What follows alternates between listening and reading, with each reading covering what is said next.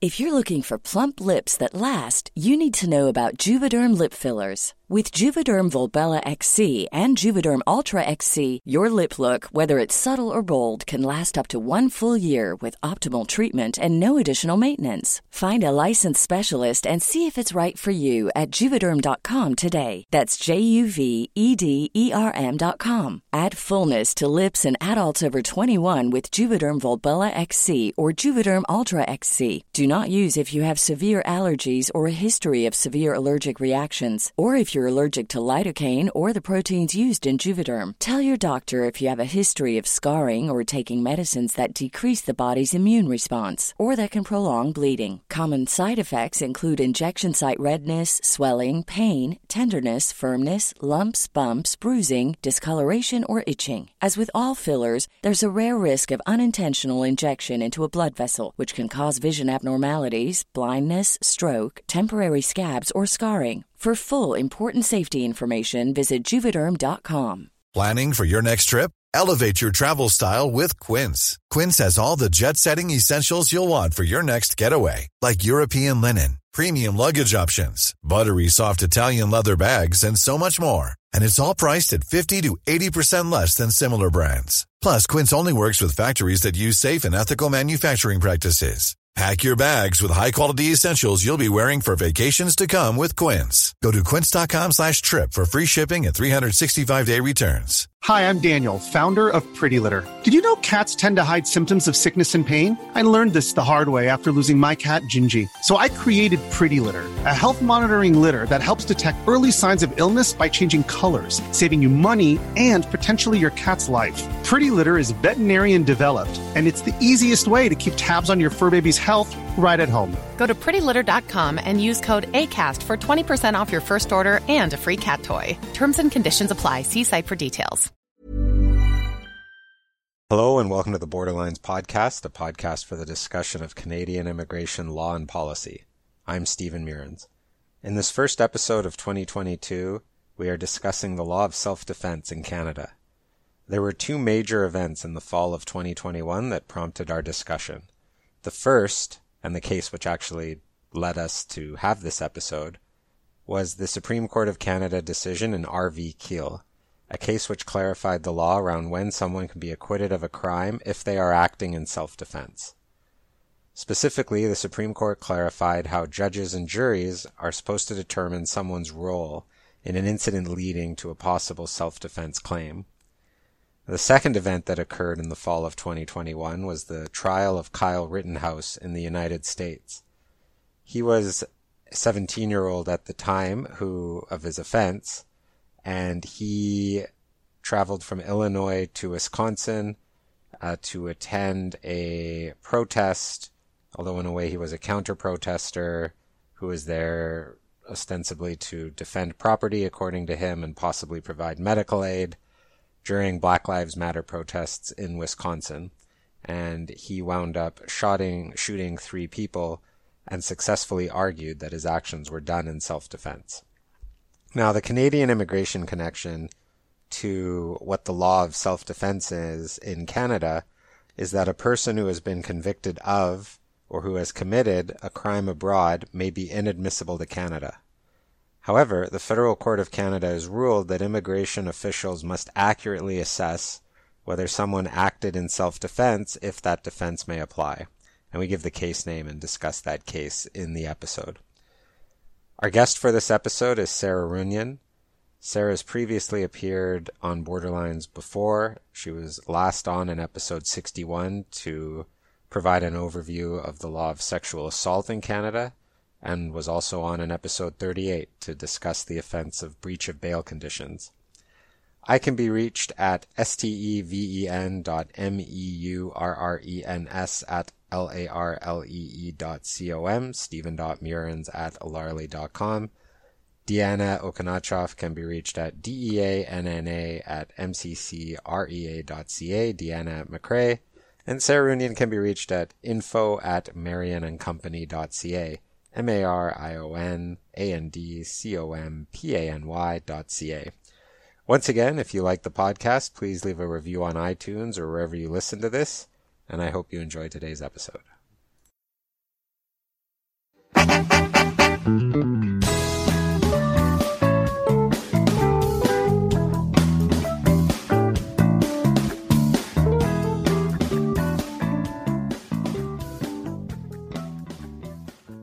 When we booked this, it was or scheduled this, it was because the Supreme Court had released their decision in RV Khill, and I didn't realize after we had booked it that the Kyle Rittenhouse trial in the United States was going to take over the media for about 2 weeks, and it actually serves as an interesting juxtaposition, or like another fact pattern, I guess you could call it.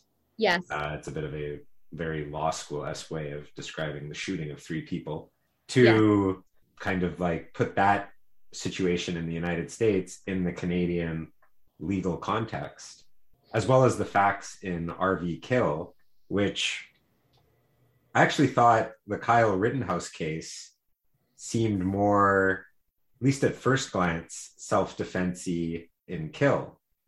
Am I pronouncing it right? It is just Khill, Khill? I think that counsel pronounced it Khill, but Khill? Okay. the media seems pronouncing it as Khill. So there's a couple ways to start. There would be going over the law itself, and then maybe both the Kyle Rittenhouse facts as well as Khill. Or I think you mentioned the day that the Supreme Court decision came down, or the day after, you were arguing a self-defense case in court. Yeah. Do you want to maybe tell us about kind of that, and then we'll get into the actual law, and then maybe the situations that arose in Khill and Rittenhouse? Yeah. So the day that Khill came down, I was in the middle of an aggravated assault trial where the accused was launching a Section 34 defense. And, originally we stood down so that we could digest the decision in Khill. And I think it's garnering so much attention because it's the first case from the SEC to sort of comment on those 2013 amendments. But I'm not sure that it so drastically changed the analytical framework as much as, it's getting media attention. I'm not sure that it's really marked these sort of stark contours in the law. It really just interprets for the first time the 3-pronged test under Section 34. So, to put this into context, in the trial I was engaged in, this individual had stated that she reacted in the way that she did, and I'll be careful because we're not finished sentencing yet, reacted in the way that she did because she believed that she was going to be attacked. And consistent with the analysis in Khill, the trial judge believed that she had opportunity to remove herself from that particular situation before it escalated to the point where she believed she had to take drastic measures. And that's sort of that keys into this whole analysis surrounding, role of the accused that Justice Martin talks about in Khill. Yeah. So let's go into then, you mentioned Section 34, which is Section 34 of the Criminal Code. I have it open in front of me, so maybe I'll just quickly read it and you can provide comment on kind of how the law might work or the jurisprudence might work beyond the statute. Yeah. So Section 34 sub 1 of Canada's Criminal Code says a person is not guilty of an offense if A, they believe on reasonable grounds that force is being used against them or another person, or that a threat of force is being made against them or another person. So that's kind of like the subjective opinion of the accused. Yeah. So the first element takes into consideration the accused's state of mind and the perception of events that led him or her to act. And that subjective belief must be held on reasonable grounds. And if the accused does not hold the belief that the use or threat of force being used against them was not imminent, then the defense is not available. I wouldn't say it's an entirely, and the Supreme Court of Canada hasn't said that it's an entirely subjective test, because there certainly is the perception of the accused measured against that reasonableness standard. Reasonable standard, right? Yeah. Well, they give the example that you would just look at whether someone in the accused situation would have reasonably thought that they were engaging in self-defense. But an example of something that wouldn't be reasonable to step into is if someone's, a racist, and they believe, I think the example the Supreme Court gives is that, and I'm just quote the Supreme Court, all young Black men are armed and dangerous. Right. You wouldn't, as the juror or the judge, step in and go, well, he reasonably believed this. I don't so wish there to are take some it too areas that far are off limits. Track, but it sort of sounds almost like what happens in the refugee context, which is like whether you fear something, there also needs to be like some kind of an objective basis for making that component of the claim. It's not just strictly a subjective test. It's like a modified subjective test. Yes, exactly. Yeah. And so back to section 34B, the act that constitutes the offense is committed for the purpose of defending or protecting themselves or the other person from the use of that threat or force. Mm-hmm. Yeah. And so under that second prong, we're really examining the accused's personal purpose in committing the act that constitutes the offense. So, was there any malice behind your level of engagement, or was it truly and genuinely for the purpose of defending yourself? So it is a subjective inquiry, and you can only have one motive, and that is self-defense. And then C, the act committed is reasonable in the circumstances. Right. And there are a long list of factors that we consider under the last element. But ultimately, the question is whether the accused's response to the use or threat of force was reasonable. And that's done by evaluating things like, the factors are listed in the code. So the nature of the force or threat, the extent to which the use of force was imminent, and whether there were other means available to you at the requisite time to respond. The person, this is what was front and center in Khill, the person's role in the incident, whether any party to the incident used or threatened to use a weapon. We also look at things like I think it's age, size, and gender, the nature, duration, and history of the relationship between the parties, and the list goes on. And so what you're really doing and examining that sort of third prong is asking, and I think Justice Martin also makes this comment specifically, who ultimately should bear the responsibility for the outcome of this altercation? Yeah, it was interesting reading, especially when juxtaposed with the Rittenhouse trial and the state of the law in Wisconsin, that there's no factor that's determinative. Yes. Unlike it seemed in Wisconsin, where everything focused on whether there was provocation, which seemed like, at least in Wisconsin, that would be a bar towards self-defense. Right. In Canada, there's no determining factor. As you said, you look at everything and determine sort of who's at fault. That's right. Yeah. It's almost like a process of evaluating whether the response and the degree of the response was commensurate with the level of or the degree of the threat. Exactly. And in particular, like a lot of the judgments seem to, whether it's explicitly referenced in the analysis or not, look for that means of escape. Like, was there something in that trajectory that would have allowed you to sort of remove yourself so that we didn't get to the situation that we're in, and you just decided to, for reasons unknown, proceed on.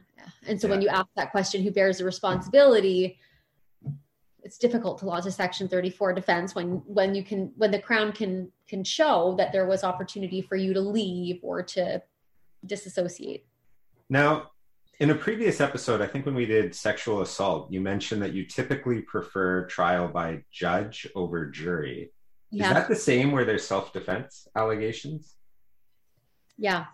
Really? Because I would have thought that, so I was wondering if you would hope that you would just get someone who thinks something along the lines of, I don't know, play stupid games, win stupid prizes, or, the right to defend property or something like that. And where you would maybe get less likely to get that with a judge. Yeah, and I think that really boils down to just sort of personal preference, but also the demographic of the people I tend to represent. Yeah. And I'm in a rural area. So without being more explicit, or the areas I practice in are I would say, unless it's appellate work, 99.9% of the time they are in rural areas. And I am dealing with most of the time either structurally marginalized people or structurally vulnerable people. And juries don't tend to have a particularly ripe response to them. Yeah. So it's kind of, I can't help, just because I'm so obsessed with my own area of practice, but I can't help but draw parallels to what would happen if a refugee claim were to be determined by a jury, in terms of like assessing risk, assessing whether or not other options were viable, all of that sort of thing. The idea of putting that out to the court of public opinion seems a little bit daunting, especially in these unique types of circumstances. I think that what I find really interesting about this whole topic is how, we like to problematize these legal questions, but problematizing the legal question of how you assess not just motive, but motive and also like fear and fear response and a reaction, and whether or not that fear response and that reaction is commensurate with the nature of the threat. Like this, it is a sort of a very interesting parallel. Steve always brings us these interesting discussion topics like this, but looking at this in the criminal context versus looking at this in the risk context in an immigration or refugee kind of an environment. Yes. Where it's like asking people like, yes, you might be afraid here, but it's fleeing your only choice. That's how we would do it in the refugee setting. Like, could you not have stayed and lived underground or gone to another place? And it's the same thing of whether or not your fear is big enough, and whether or not, objectively speaking, the tribunal determines that your reaction to take in the refugee context to leave, or in the criminal context to defend, was actually considered an appropriate response given all the circumstances of the cases. It's like, when you break it down from the adjudicatory perspective, it's a very complex analysis, actually. Oh, it is. But, and this is also one of these like really tricky issues when deciding who do you put on the stand for the Section 34. Because if you're a really articulate witness and you're able to convey in a real sort of visceral way to the judge how you were feeling, and exactly why you responded the way that you did, I mean, your chances of success are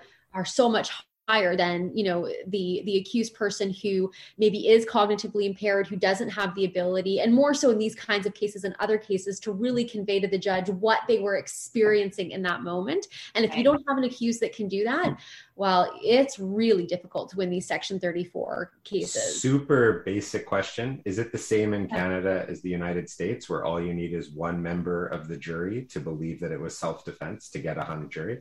Yes, that's my understanding. Yeah. Let's start maybe with Khill, because I'm curious as to your thoughts as to whether it will have a different result under the new guidance from the Supreme Court when it goes back. So Mr. Khill is living at home. He's in his house. Mm-hmm. He's awakened to a noise in his garage or his driveway, looks out the window, sees that someone is in his truck, or suspects that someone is in his truck. Gets his shotgun, loads 2 shells, go outside, opens the door to the driveway, notices that there's movement in the truck, advances to the vehicle. Then I'll just quote the Supreme Court. As he rounded the rear of the truck, he noticed someone bent over into the open passenger side door. Having gone unnoticed to this point, Mr. Khill shouted to the unidentified person, "Hey, hands up." The person leaning into Mr. Khill's truck was Mr. Jonathan Stiers. Forensic evidence from the scene estimated that the distance between Mr. Khill and Mr. Stiers was between 3 and 12 feet. As Mr. Stiers turned toward the sound of Mr. Khill's voice, Mr. Khill fired, racked the action, and fired a second time, striking Mr. Stiers with 2 concentrated bursts of shot in the chest and shoulder. He then searches him, discovers that there's no gun, and so on. So in looking at that, maybe do you want to address what the Supreme Court said the lower court got wrong in the jury instructions, and how the jury instructions should have gone? Yeah, I think that I'll just say that the general thrust from my perspective of Martin's analysis is to say, look, this is a guy that had the presence of mind to take out a firearm, to load it, to put himself in a precarious situation before he even contemplates calling 911, and doesn't just stand outside of the vehicle, but then injects himself inside of his vehicle. And when we step back and ask the question that Justice Martin says we should be asking, who ultimately bears responsibility for this? Well, it looks like it's Mr. Khill. So when we examine, what was the role of the accused from the beginning, so from the time that he hears that noise until ultimately the impugned act is committed, well, that series of steps I just described, getting the gun, loading the gun, deciding not to call 911, not only walking outside, but injecting himself into that truck. We've got a big problem if we're supposed to be analyzing the trajectory of that sequence, And the judge at trial had basically limited role of the accused to the period right before he shot. That's right. And without examining, what was the reasonableness of your actions leading up to the point where you inject yourself into that vehicle. Yeah. One of the things though that we hear in law school is always that, that sort of one of those phrases that really stuck with me about like tough cases make bad law or whatever. And I mean, I'm not sure that I would call this a tough case but I guess what I'm getting at here is that these principles seem pretty clear in a situation like this. I think a lot of people might say the same about the Rittenhouse case, but I can imagine how in a different context, this can be far more problematic, like where it's not with that degree of premeditation, but where there might be, for example, the influence of trauma. And then there's a question of whether or not that response was measured. Was it too big? Was that response, was that person, should that person have walked away from the situation? Like it starts to feel a little bit like, especially when you combine this with some of the discussion we had in the sexual assaults podcast, I can imagine this being adapted in quite dangerous ways, if not sort of minimized. Oh, absolutely. Yeah. I mean, and I think we discuss this on almost every recording that we have, but like, it's really remembering like who's presiding over these matters most of the time. Well, these really privileged white people who don't have to deal with, or haven't had personal experiences that allow them to understand why, very specific,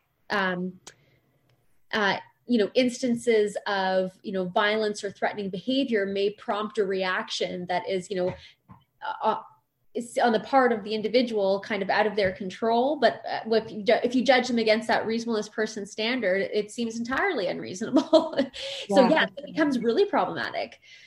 Well, also when you take into this, like, well, why did that person get themselves into that situation where that violent incident might have occurred? I can imagine when you sort of put in some of that trauma theory stuff and the thing about like, well, there's Stockholm syndrome, there's all sorts of reasons why sometimes people might find themselves in very dangerous situations. But the question of culpability really becomes quite complicated when it might take away the ability to claim self-defense when things escalate beyond what that person reasonably anticipated. Yeah, I mean, I'm curious to see what happens when this goes back, because I could see in a jury of 12 someone saying, well, it wouldn't be fair to Mr. Khill that he has to just sit and wait and let his car get rummaged through that time, or possibly, multiple times if it happens more than once. And what is he expected to do? Call 911.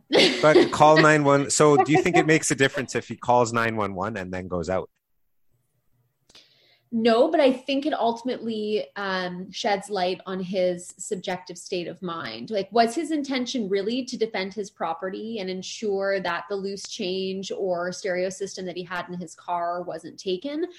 I mean, if that was the case, could you not take photographs of the individual who's outside of the door, call 911 and stay online with dispatch until they arrive so you can provide a description? No. You took it upon yourself to load your gun and walk outside and inject yourself into this person's physical being. So right. But then even if we say, okay, well, we could have called 911. Yeah. Selling a little or a lot? Shopify helps you do your thing however you cha-ching. Shopify is the global commerce platform that helps you sell at every stage of your business. From the launch your online shop stage to the first real-life store stage, all the way to the did we just hit a million orders stage.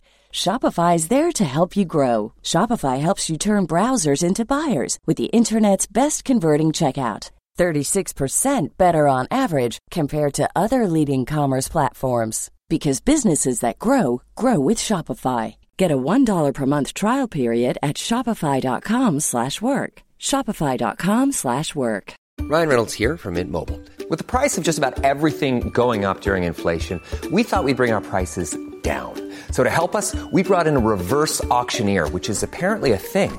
Mint Mobile Unlimited Premium Wireless. How to get 30, 30, bit to get 30, bit to get 20, 20, 20, bit to get 20, 20, bit to get 15, 15, 15, 15, just $15 a month? Sold! Give it a try at mintmobile.com/switch. $45 up front for 3 months plus taxes and fees. Promo rate for new customers for limited time. Unlimited more than 40 gigabytes per month. Slows full terms at mintmobile.com. That's still just one factor that gets considered in the overall chain of analysis under Section 34(1). I don't know. I feel like there'll be the people, like this was where I'd asked, are there that likelihood they'll get someone who says, well, he shouldn't have gone on the property. You will absolutely get a juror that says that. There's no doubt about it. You will absolutely get a juror that says, because they'll put themselves in that position, and it may be somebody who's not as, like, who do we know is rummaging around in cars, right? Like I think Justice Martin's decision, I don't think it would be fair to suggest that she didn't have the following in mind when she pronounced this judgment, but who do we know is rummaging through vehicles? Or is it these sophisticated criminals who are, what we would describe as dangerous? No. No.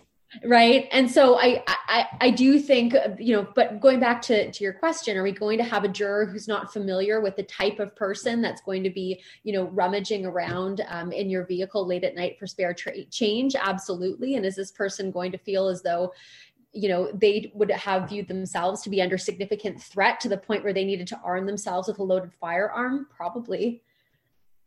So yeah, juries can be really advantageous. Yeah. Well, I mean, that's why I'm curious to see, like, Yeah.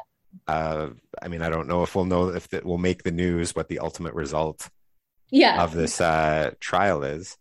It's kind of similar to the situation in Kyle Rittenhouse, although in that case, there's 3 people that he shot, and each one kind of raises its own, I guess, factor in the Section 34(1) analysis. So the first is like, if you go to somewhere where your presence is likely to not be welcomed, which is what he did, or you go there to agitate at a protest, to what extent does that negate a claim of self-defense?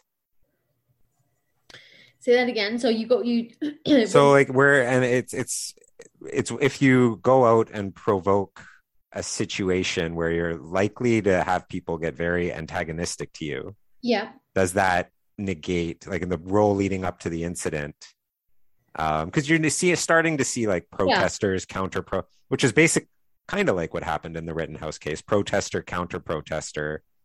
And usually, I mean, in Canada, it I don't think would escalate because it's less of a gun culture. Yeah. But where there would be assaults, I would imagine, that arise in these circumstances. Yeah. So Khill tells us, okay, look, we've got to look at the broader sort of, time frame that considers the full context of the accused actions. We've got to do that in a holistic manner rather than simply like a freeze frame approach.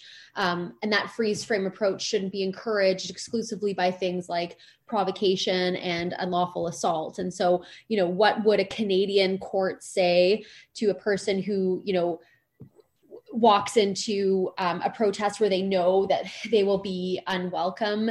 I think it depends on, subsection C of 34 and those list of 9 factors. I mean, we don't, we won't ever be focusing exclusively on provocation. Really, provocation is going to be one of several factors that we will consider, and the extent to which we consider it is entirely dependent upon the facts of that case.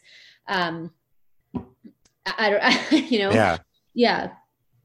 And then, so then I guess it would be the same, like a list of factors with the other two people that he shot. And I'd read an interesting analysis of the people who, after Rittenhouse shot the first person, who then, I think one person pointed a gun at him, another started hitting him with a skateboard, but they thought that they were confronting an active shooter, which Right. he was.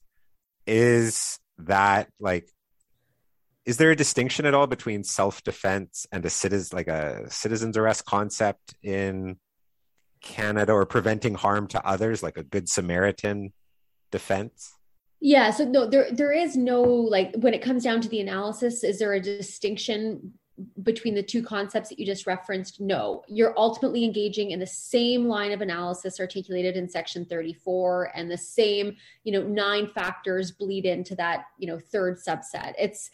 It's sometimes it can be really difficult to answer the questions based on hypotheticals, because oftentimes, and it's so necessary, but our law tells us everything has to be so fact driven and so contextual, which I appreciate and I applaud, but it makes for hypotheticals really difficult. Well, yeah, especially where it's just a list of factors. Yeah, definitely. Yeah. I mean, I'm just curious though about like going back to the very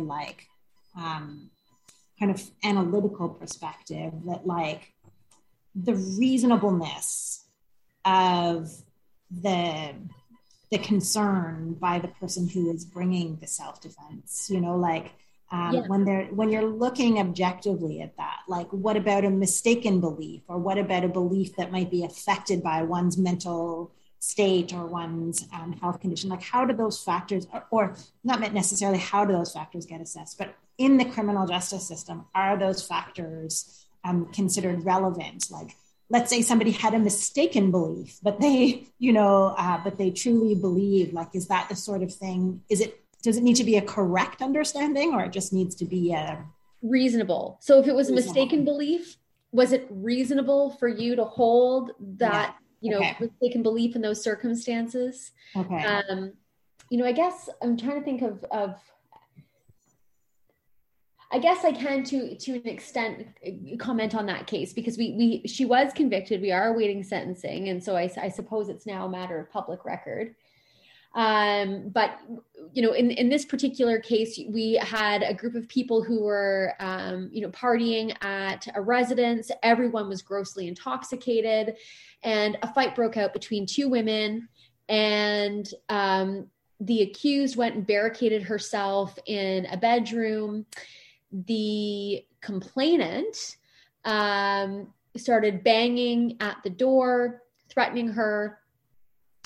Eventually, the accused left the bedroom, and the complainant followed her down the hallway and was yelling at her and pushed her once. And the accused responded by punching her twice while she had a glass in her hand, causing extensive injury to the complainant.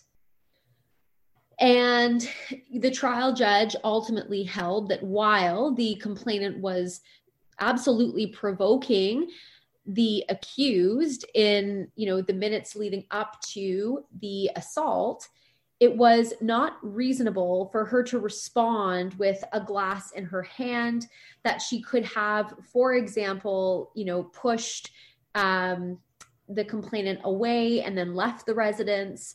And the accused in that case even testified that it was just this instinctual reaction that she had. Like, she was under the influence of alcohol. She had this glass in her hand, and the evidence wasn't entirely clear to what extent she acknowledged the item in her hand. But even still, the judge was of the view that, a reasonable person, even though there was provocation, would not have responded by punching somebody not once, but twice with the glass in their hand. And, I thought she was quite persuasive in saying, I wasn't even thinking. It was just, she pushed me and that's how I responded. I didn't intend to cause the damage that I did. This is just, what occurred. Yeah. Well, that's very illustrative, in fact, because it sort of goes to show how,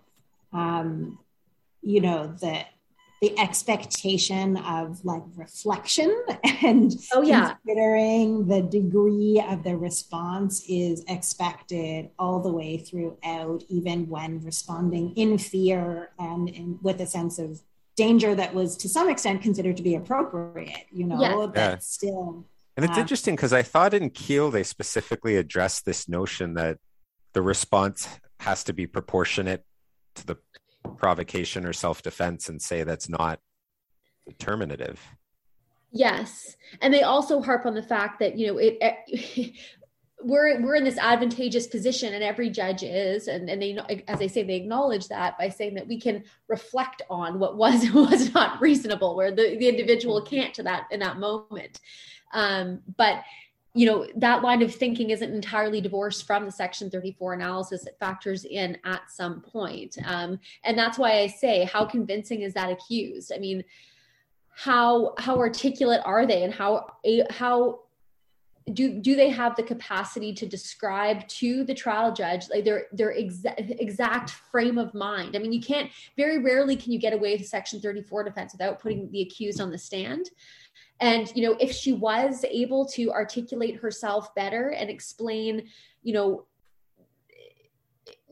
history of the relationship between the two of them better, and her frame of mind better, would the result have been the same? I don't know. Is the standard beyond a reasonable doubt that it wasn't self-defense? Yes. I have to raise an error of reality for the defense of self-defense. And once I've raised that error of reality and it's before the court, then the Crown has to disprove it. Wow. Yeah. Yeah. And at least in the case you were describing, like the beyond a reasonable doubt, that second like the second hit. Yeah. And this is kind of we're going astray here, but initially, the complainant only testified to being struck once, and it was actually the accused that offered, well, I could have actually struck her once, maybe even twice. And I think it was at that point the court had some difficulty grappling with the fact that this may have been like a proportionate, measured, and reasoned response to the push that she received. Mm. Wow. Yeah. Wow. I do want to touch on, because I know people have asked. Sorry, go ahead, Deanna.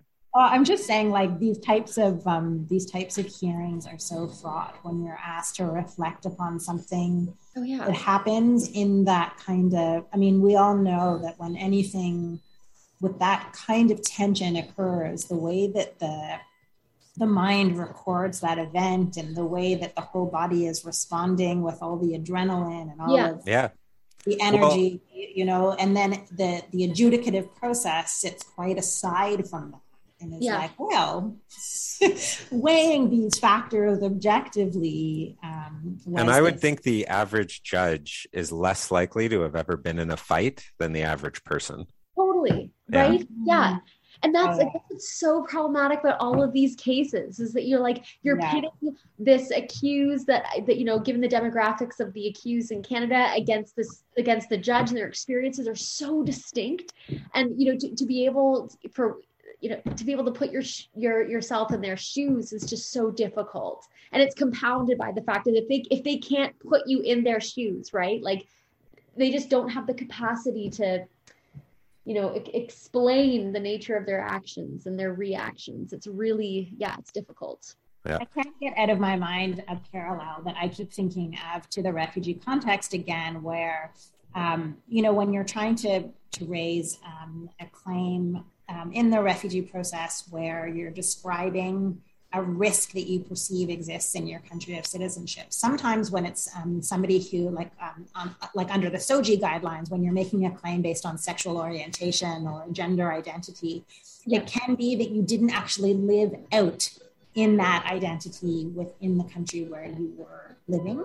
Yeah. And so it's just when I'm thinking about this like evidentiary problem of explaining whether or not your fear and your decision to leave that country without coming out was reasonable under the circumstances, you know? And so it does feel like the same kind of conundrum. Oh, yeah. But like, yes, the SOGI guidelines say like, if you did not feel comfortable coming out because of what you know about the country, you need to show a reasonably objective basis for claiming that this is the case.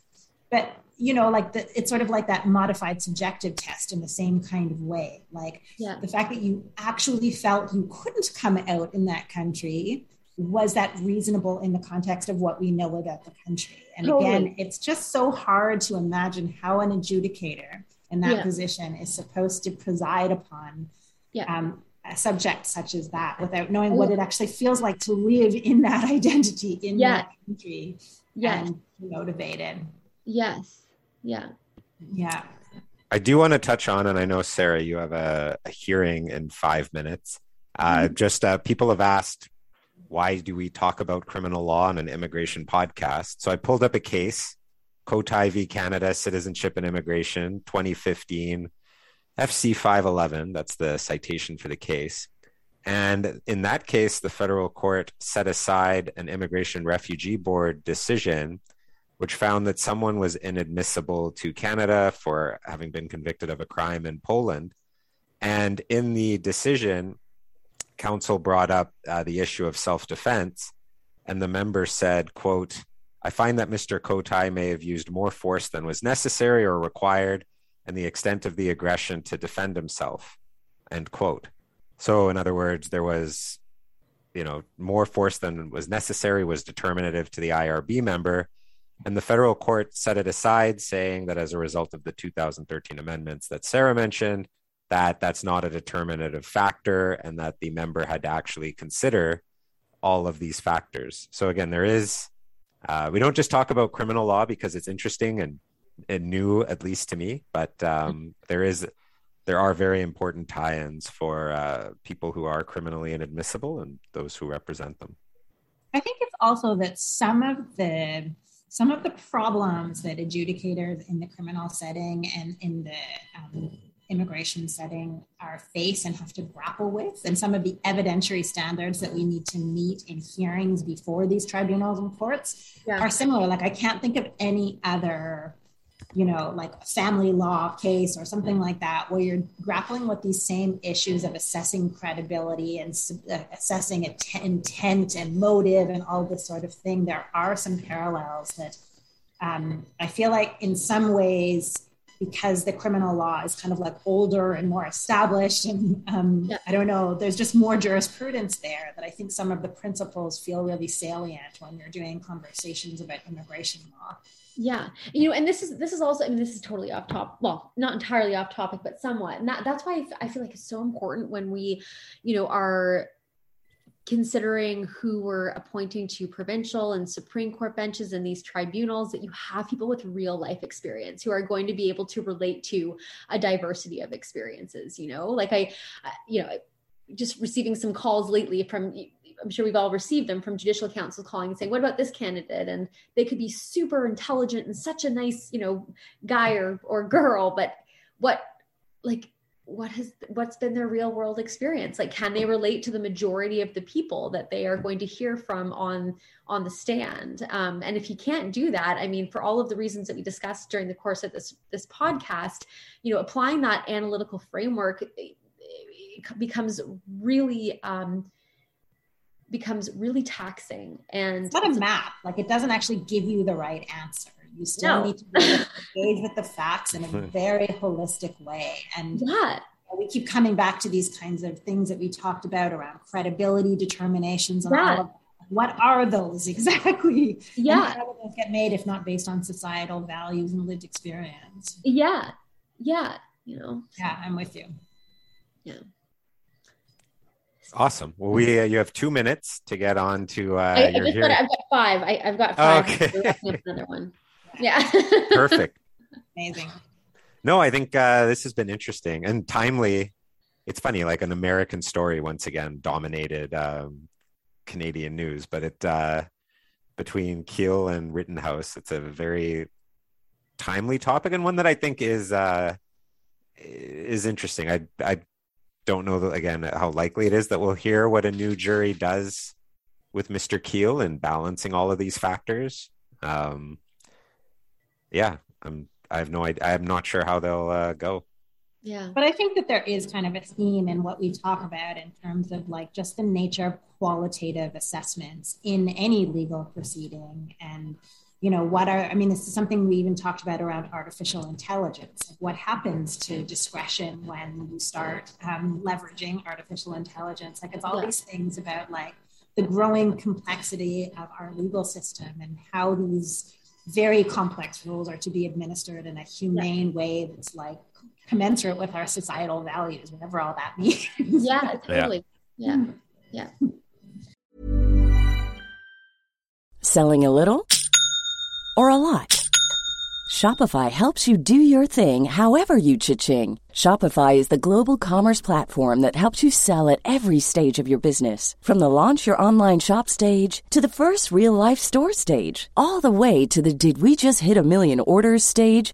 Shopify is there to help you grow. Shopify helps you turn browsers into buyers with the internet's best converting checkout. 36% better on average compared to other leading commerce platforms. Because businesses that grow with Shopify. Get a $1 per month trial period at shopify.com/work. Shopify.com/work. If you're looking for plump lips that last, you need to know about Juvederm lip fillers. With Juvederm Volbella XC and Juvederm Ultra XC, your lip look, whether it's subtle or bold, can last up to 1 full year with optimal treatment and no additional maintenance. Find a licensed specialist and see if it's right for you at Juvederm.com today. That's JUVEDERM.com. Add fullness to lips in adults over 21 with Juvederm Volbella XC or Juvederm Ultra XC. Do not use if you have severe allergies or a history of severe allergic reactions, or if you're allergic to lidocaine or the proteins used in Juvederm. Tell your doctor if you have a history of scarring or taking medicines that decrease the body's immune response or that can prolong bleeding. Common side effects include injection site redness, swelling, pain, tenderness, firmness, lumps, bumps, bruising, discoloration, or itching. As with all fillers, there's a rare risk of unintentional injection into a blood vessel, which can cause vision abnormalities, blindness, stroke, temporary scabs, or scarring. For full important safety information, visit Juvederm.com.